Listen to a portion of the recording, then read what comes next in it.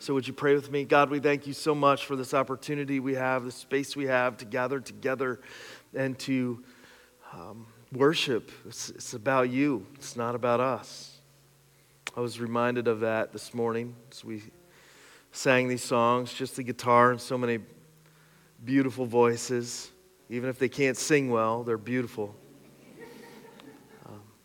Worshiping you. I pray that you would give us clarity in these next moments about our lives and about your way. It is better. Help us to learn from you what we need and help us to apply it to our lives this morning. We ask all this in Jesus' name. Amen.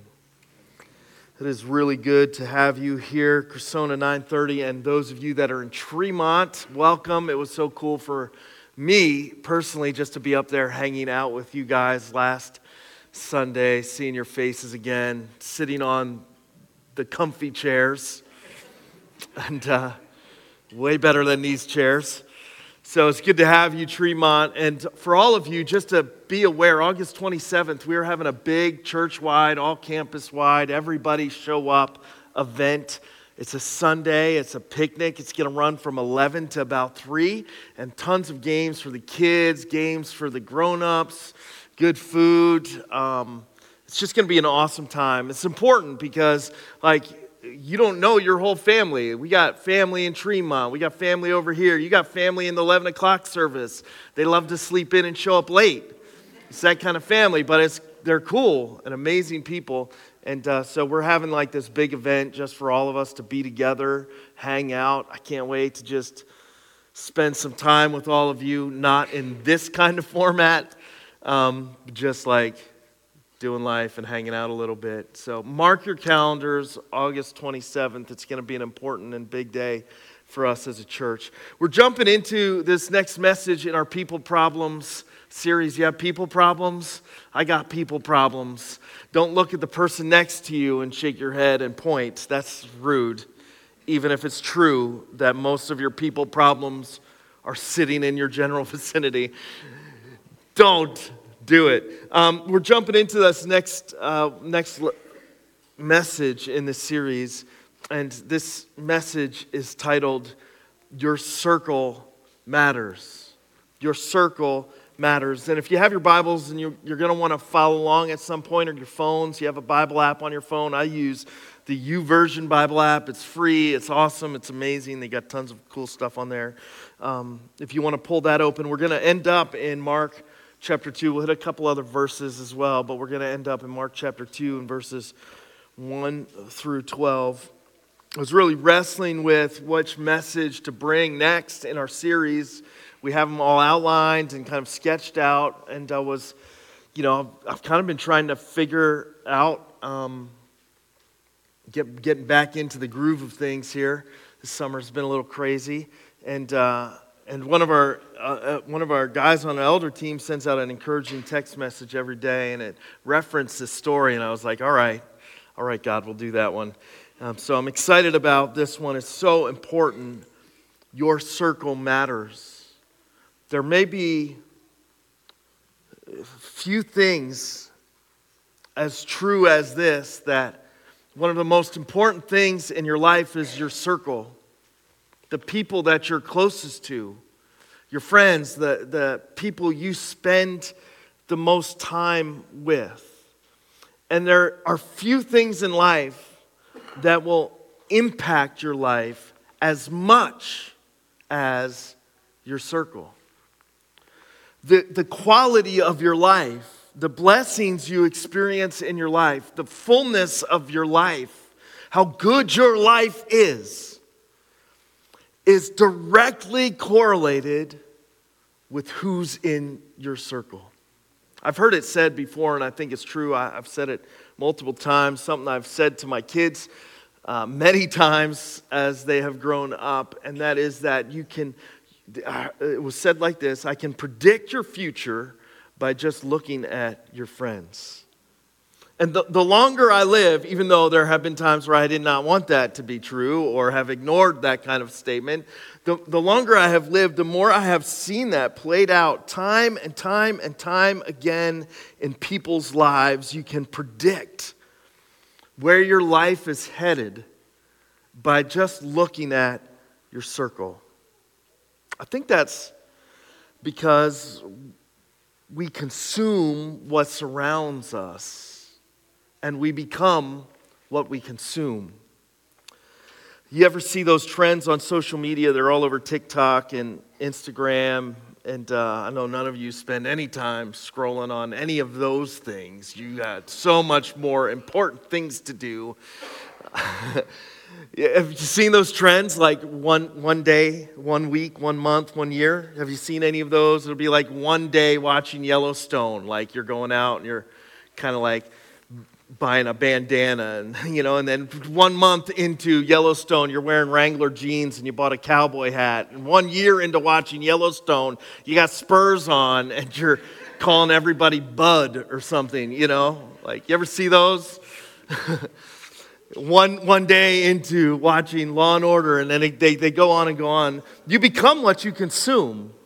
And that's why your circle is so, so important. You can measure the trajectory of a life. Young people, students, college students, teenagers, kids.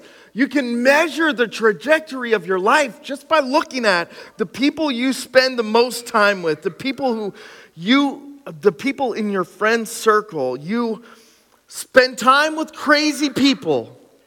Somebody's got an amen waiting to come out after this one. Some of you spent time with crazy people last night. And where did it land you? In a crazy situation. You spend time with people who are chaotic. Don't raise your hand. You know any chaotic people? They're just always flying by the seat of their pants, and chaos, like this cloud of chaos, seems to follow them everywhere. I'd be lying if I said I never was like that in my life.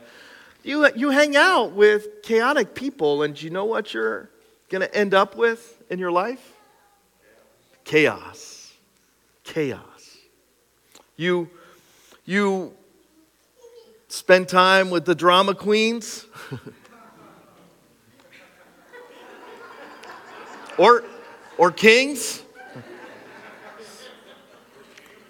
I'm getting back into it. You got to give me a little grace. You're going to end up with drama all the time. You spend time with ambitious people, you're going to end up being ambitious. You spend time with fun but irresponsible people, you're going to have some fun, but you're going to let some responsibilities that are really important slip in life too.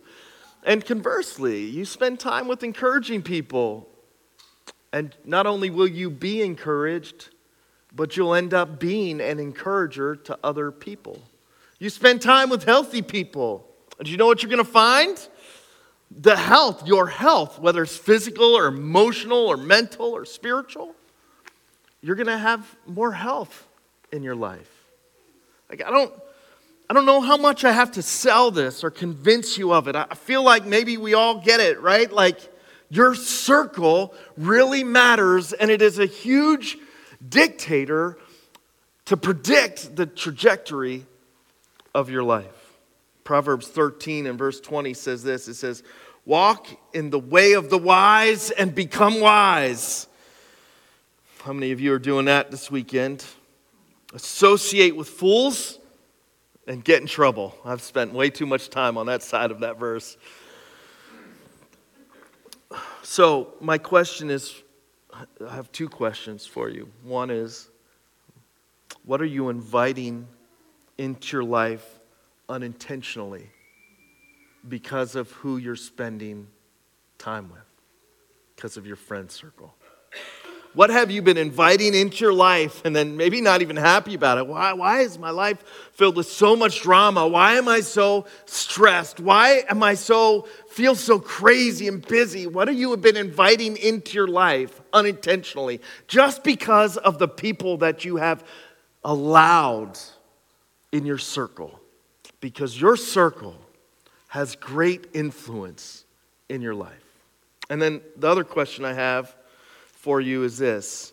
Maybe this would have been a better question to ask first. Who's in your circle? Now, I'm not asking that like aspirationally.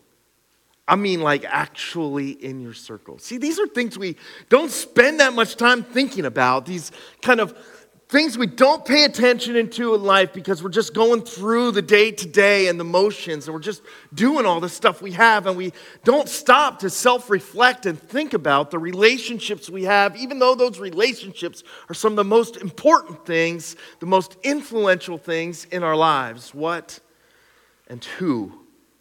What have you been inviting into your life unintentionally, and who is actually in your circle? I don't care if you spend a couple minutes just jotting that down in your notes or typing it into your phone. Like, spend a little bit of time reflecting on who's in your circle. Just don't hand your influence away.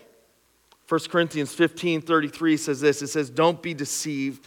Bad company corrupts good character." I can't tell you how many times I have ignored that verse as my father has said it to me.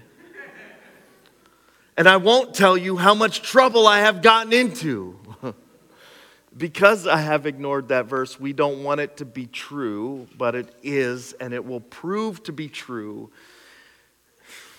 every day of your life. You can start with good character, but your circle can corrupt it while you're not even paying attention.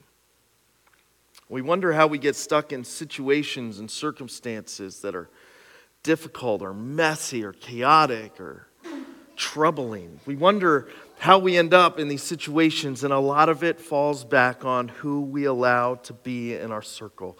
Mark chapter 2 and verse 1 through 12 is this amazing passage, and I've preached this from many different angles, but I don't think I've ever preached this from this angle of your circle. I just want to read it for you, but then I'm going to I think sometimes we read scripture and the words just kind of pass over us, and we let them pass over us without actually thinking about or imagining what's really going on. Let me just read it to you, and then I want to talk about this story a little bit. It says, "A few days later, Jesus entered Capernaum, and the people had heard he had come home.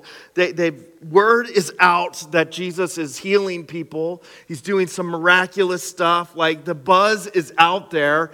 This Jesus guy has got some pretty incredible things that he's doing, some pretty incredible things that he's saying. It's early in the story of his ministry, so not everybody gets the full picture. For crying out loud, the disciples don't even all get the full picture yet. There's still a lot of learning to do about who Jesus is, but for sure the buzz is out there that Jesus is doing incredible things and saying some incredible things, and people likely are starting to wonder if this is the Messiah, the Savior that they have been anticipating.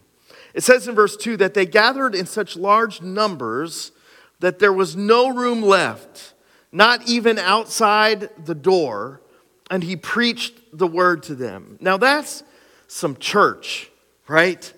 That's a crazy, you're not waiting outside to get in. I don't care how good the message is or the series or the graphics or the music. Nobody here is going to sit outside and wait to get in, in some line, or be peeking in the windows, and we got to raise the shades or take those, nobody's that. This is crazy church, packed house church. People cannot get close enough. It's like claustrophobia.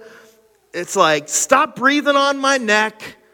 It's please don't talk that close to me anymore. Crowded. And here all these people are listening to Jesus as he's teaching and preaching to them about the kingdom and about his Father and about what he has come to do. It's an incredible scene. Packed house, people waiting in the streets, the buzz, electric. Everybody's excited to be at church. Everybody's probably also a little annoyed because we like it when we can spread out, and here they are, right? Having this church service. And then there were some men, it says in verse 3, they came, bringing to Jesus, a paralyzed man carried by 4 of them. Since they could not get him to Jesus because of the crowd, they made an opening in the roof above Jesus by digging through it, and then lowered the mat the man was lying on. When Jesus saw their faith, he said to the paralyzed man, "Sons, your sins are forgiven." Now, this is crazy and powerful. It's one of those stories that, like, the Sunday school lessons cannot do it justice. You just heard that, and I read it like, oh, yeah, just some guys, doing their thing, grabbing a mat, carrying their buddy, bringing them into this crowded place, and, oh, it's too many people, so let's just put them through the roof. Like, I don't know if you get, like, how intense this scene would have been. These guys get to this place where Jesus is teaching, and they are like, first of all, what had they heard? They had heard that Jesus had been healing people with leprosy and people with diseases and people who had been blind. They had heard all these stories about Jesus, and then these guys had this friend who had been paralyzed. And I don't know if you understand what it was like for somebody who was paralyzed in this day and this age and this culture, but this person was likely left on the side of the street or carried to the side of the street, maybe by these same guys every day, where he would beg and plead for money to help him get along through his existence. There's no mention of where his parents are. There's no mention of his siblings. I don't know if this guy is alone, but it certainly seems like all he's got maybe is this mat and these friends. These friends, though, had heard something about Jesus.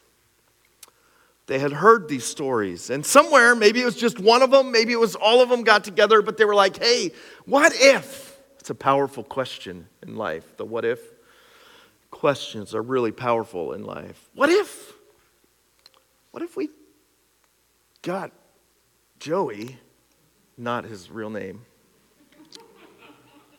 on this mat and we took him over? I heard Jesus is preaching, on 2nd Street and Maple. Not a real street. Well, it's a real street in Cressona. I don't think it's a real street in Capernaum.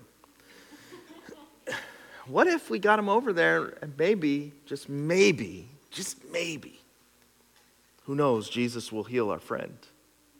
So they get together, enough guys to carry him. Friend is helpless to help himself.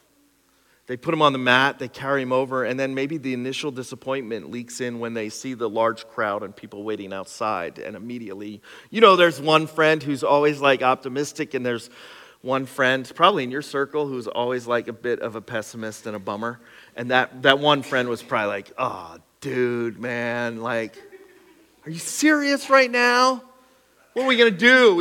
I guess we got to pack it up and go home. It's too crowded. And then you had that one friend who was like, no, man, I got an idea. And they're like, what's that idea? Let's go up on the roof. You mean up on the roof with this paralyzed dude? That seems a bit irresponsible. No, hear me out. Like, let me tell you the whole story. We're going to go up on the roof. We'll get him up on the roof with us, and then we'll dig through the roof. Have you lost your mind? That roof is 2 to 3 foot thick of mud intermixed with sticks and packed tight to prevent water and whatever else was going on in their weather system from getting into the house. 2 feet thick. I don't even want to shovel 2 feet of topsoil, let alone packed clay with sticks in it. I didn't bring my gloves. Like, what are we going to do? Bummer. They decide, though, that they're in this together. They take their friend up onto this roof, and they start digging and clawing. There's no big drill bit on one of those things that goes up and down, they're like, just, to what lengths would these guys go for a friend?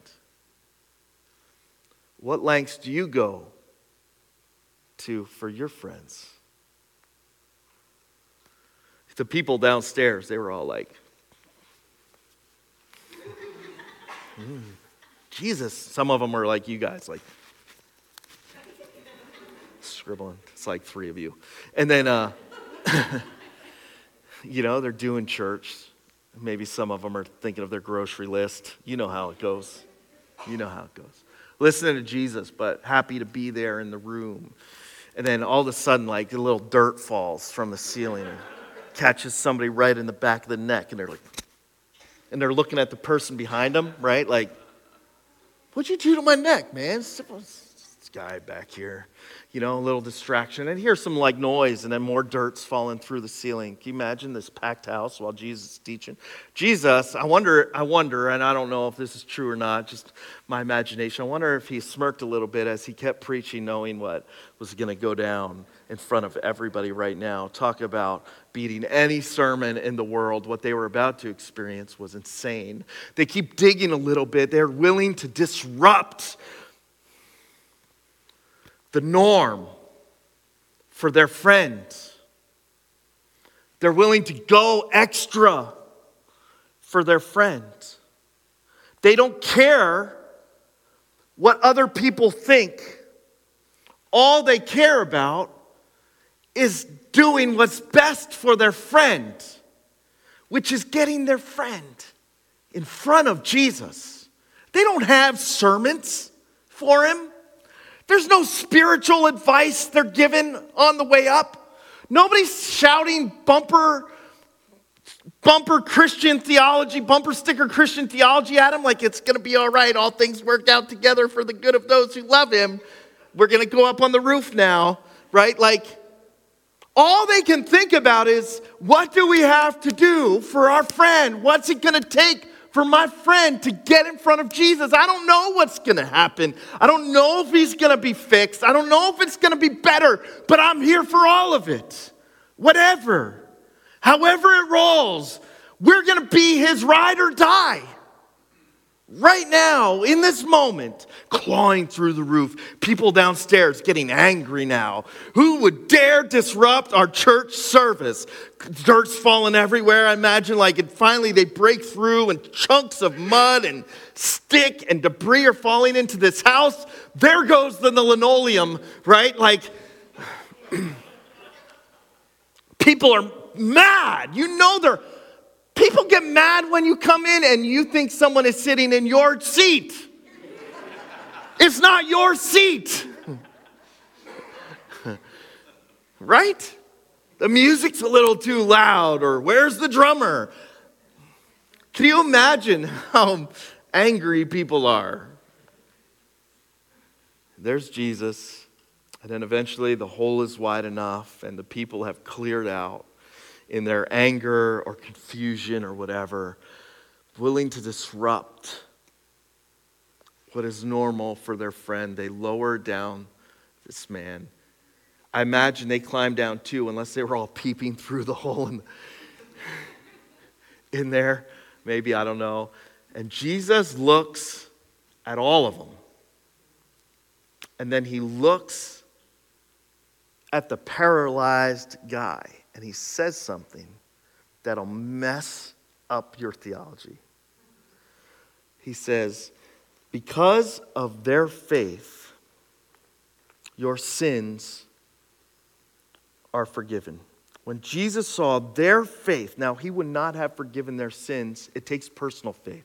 So this guy had personal faith too, to some measure, enough for that Jesus would see it, acknowledge it. But it is so interesting that in the inspired Word of God, it says, when Jesus saw their, plural, faith, he said to the paralyzed man, sons, your sins are forgiven. And by the way, the Pharisees complain about the whole thing, and Jesus says to them, what's harder for me to say, your sins are forgiven, or get up and walk? And then he looks at him and he says, get up and walk. And the guy leaves the mat in the house. That's the least he could do, really, after putting a hole in their roof. And he walked out. We need friends in our circle like these guys. It's a dramatic scene, great lengths, don't care about what people think. Here's some characteristics of people that you need in your circle. Number one, that I pull from these guys. You need people who, one, really see you.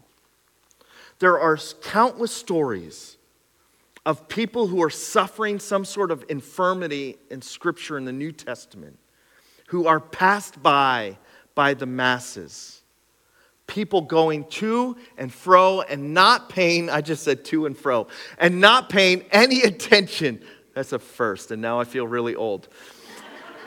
So, just want to note that. There's countless stories where Jesus is the only one who really paid attention.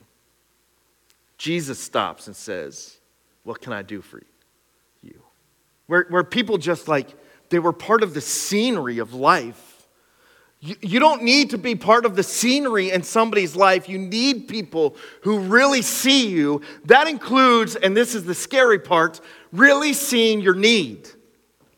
But we spend so much time isolating and closing off and not talking about it and hiding what's really going on in our hearts and the real big questions, the real big needs. You need people who see through your junk, who see through your protection, who see through your games, who see through your avoidance, and they see the real you, your real strengths and your real weaknesses. They see you and your real need and your real fears. You need people in your circle that see you. These guys, they saw him. They knew. They saw the need. They saw Jesus. They heard the stories. They were attentive and they were ready. Number 2, you need people in your circle because everybody needs people in their circle that will pick you up and carry you. I know you're strong and you think you can handle it by yourself or figure it out by yourself, but you will, like all of us do, come to a point where you realize that your circumstances outweigh your ability. Your situation is greater than your skill set. It happens to all of us in life. Maybe these reminders are allowed into our lives to remind us that not only do we need God to help see us through, but we need the people that God has placed in our lives to help pick us up and carry us. There will be a time where you are paralyzed by fear, where you are paralyzed by your anxiety, where you are paralyzed by your depression, where you are paralyzed by your questions, where you are paralyzed by your circumstances, where you are paralyzed and you can't get up and go, and you need people in your circle who are willing to pick you up and carry you when you can't pick yourself up or carry yourself. Here's the third characteristic I pull from these guys that I need in my circle. Do you need these in your circle? You need somebody who will set the table for good things to happen in your life. They didn't do the good thing. Jesus did the really, really good thing. They set the table for it. I need people in my life that set the table for me in life, that will set the table for really good things to happen in my life. They'll invite me to the places I need to be. They'll be there for me. They'll care for me. They'll check on me. They'll check me when I need to be checked. They'll call me out on my garbage. They will not let me just tell stories about how I'm frustrated with life or people. Instead, they will look for the truth, but they will also be able to point to the areas in my own life where I have been fooling myself and been blind. I need people who will set the table for good things to happen in my life. The fourth thing I think I pull from these guys that I need in my circle is I need people that will believe for me in the spaces where I struggle to believe. We all struggle. I know we come to church and we put smiles on, even if you're fighting all the way into the parking spot. Where should we park? Follow the guy in the green shirt. No, I want to go over here. We all dress it up and act like we have it all together spiritually. But there are times in life where everybody struggles. There are certain parts of life everybody struggles in. Part of faith is struggling. It's a struggle. So we need people that will believe for us in the spaces where we're struggling to believe. They'll pray for us in the areas where we're struggling to pray. They'll stand for us in the areas we're struggling to stand. We need people in our circle who will believe for us even when you can't see it. I'm so glad. I don't know how big their faith was. Maybe it was little to start and grew as they went on the journey. It seems reasonable. But here, at the start of this thing, somebody in that circle said, what if? The small birth of faith on behalf of their friend. We also need people, and maybe this is the most important thing, in our circle that show us Jesus. They show us Jesus in what they say, but maybe even more importantly, they show us Jesus in how they love us, what they do, how they speak truth to us. We need people in our circle that their agenda in our circumstances, in our situation, is not to spout off their opinion, but to show us what Jesus would do in that situation. We need people in our circle that set that table up for us, that take us to church, that dig us through the roof, that will put us in situations where we are face to face with the one who can really save us. Isolation isn't the answer to your trouble, and neither is having a bad circle. Jesus rewards the faith of this entire circle in this passage, which is incredible because the blessings in your life sometimes come from your faith. But sometimes the blessings you experience in life just come because of the faith of your friends. Isn't that a powerful thing to think about? So here's 3 takeaways. 1, be aware and intentional about who's in your circle. Pay attention to the voices that you have been surrounding yourself with. Pay attention to the vibe at work. Be aware of who you have been allowing to influence you, probably without even paying attention to it or recognizing it, who are in your circle. Be aware and then be intentional about who is in, and I'll say it now, you might not like it. I get it. I don't like it either, especially if you're a student. You might not like it. Be intentional about who's in your circle and be intentional about who's out of your circle. Listen, you can be friends with them without having them be in your circle. Be aware and be intentional. Second thing is when life gets rough, you got to open up, lean into, and draw your circle in tight. Those are the people that you have identified, that you know are good and showing you Jesus. They have all those characteristics. Those are the people you want to invite close. And last, be that kind of friend. You have great influence in the lives of the people you are around. Don't waste it. Use your influence for their good. Be the kind of friend you want in your circle. Be that encourager, that emotionally healthy, that spiritual healthy person who keeps showing other people Jesus and how you live.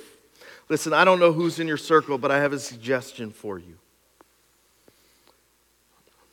My suggestion before I end is this. Today, during the first song, I don't care, while I pray, pop out your cell phone. Think about who is in your circle of influence and just text them, thank you. Thank you for being an encouragement, or thank you for being a part of my circle. Thank you for praying for me.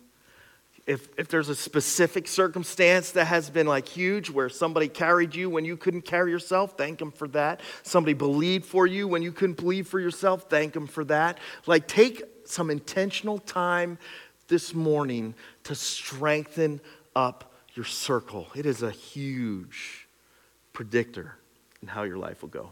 Let's pray.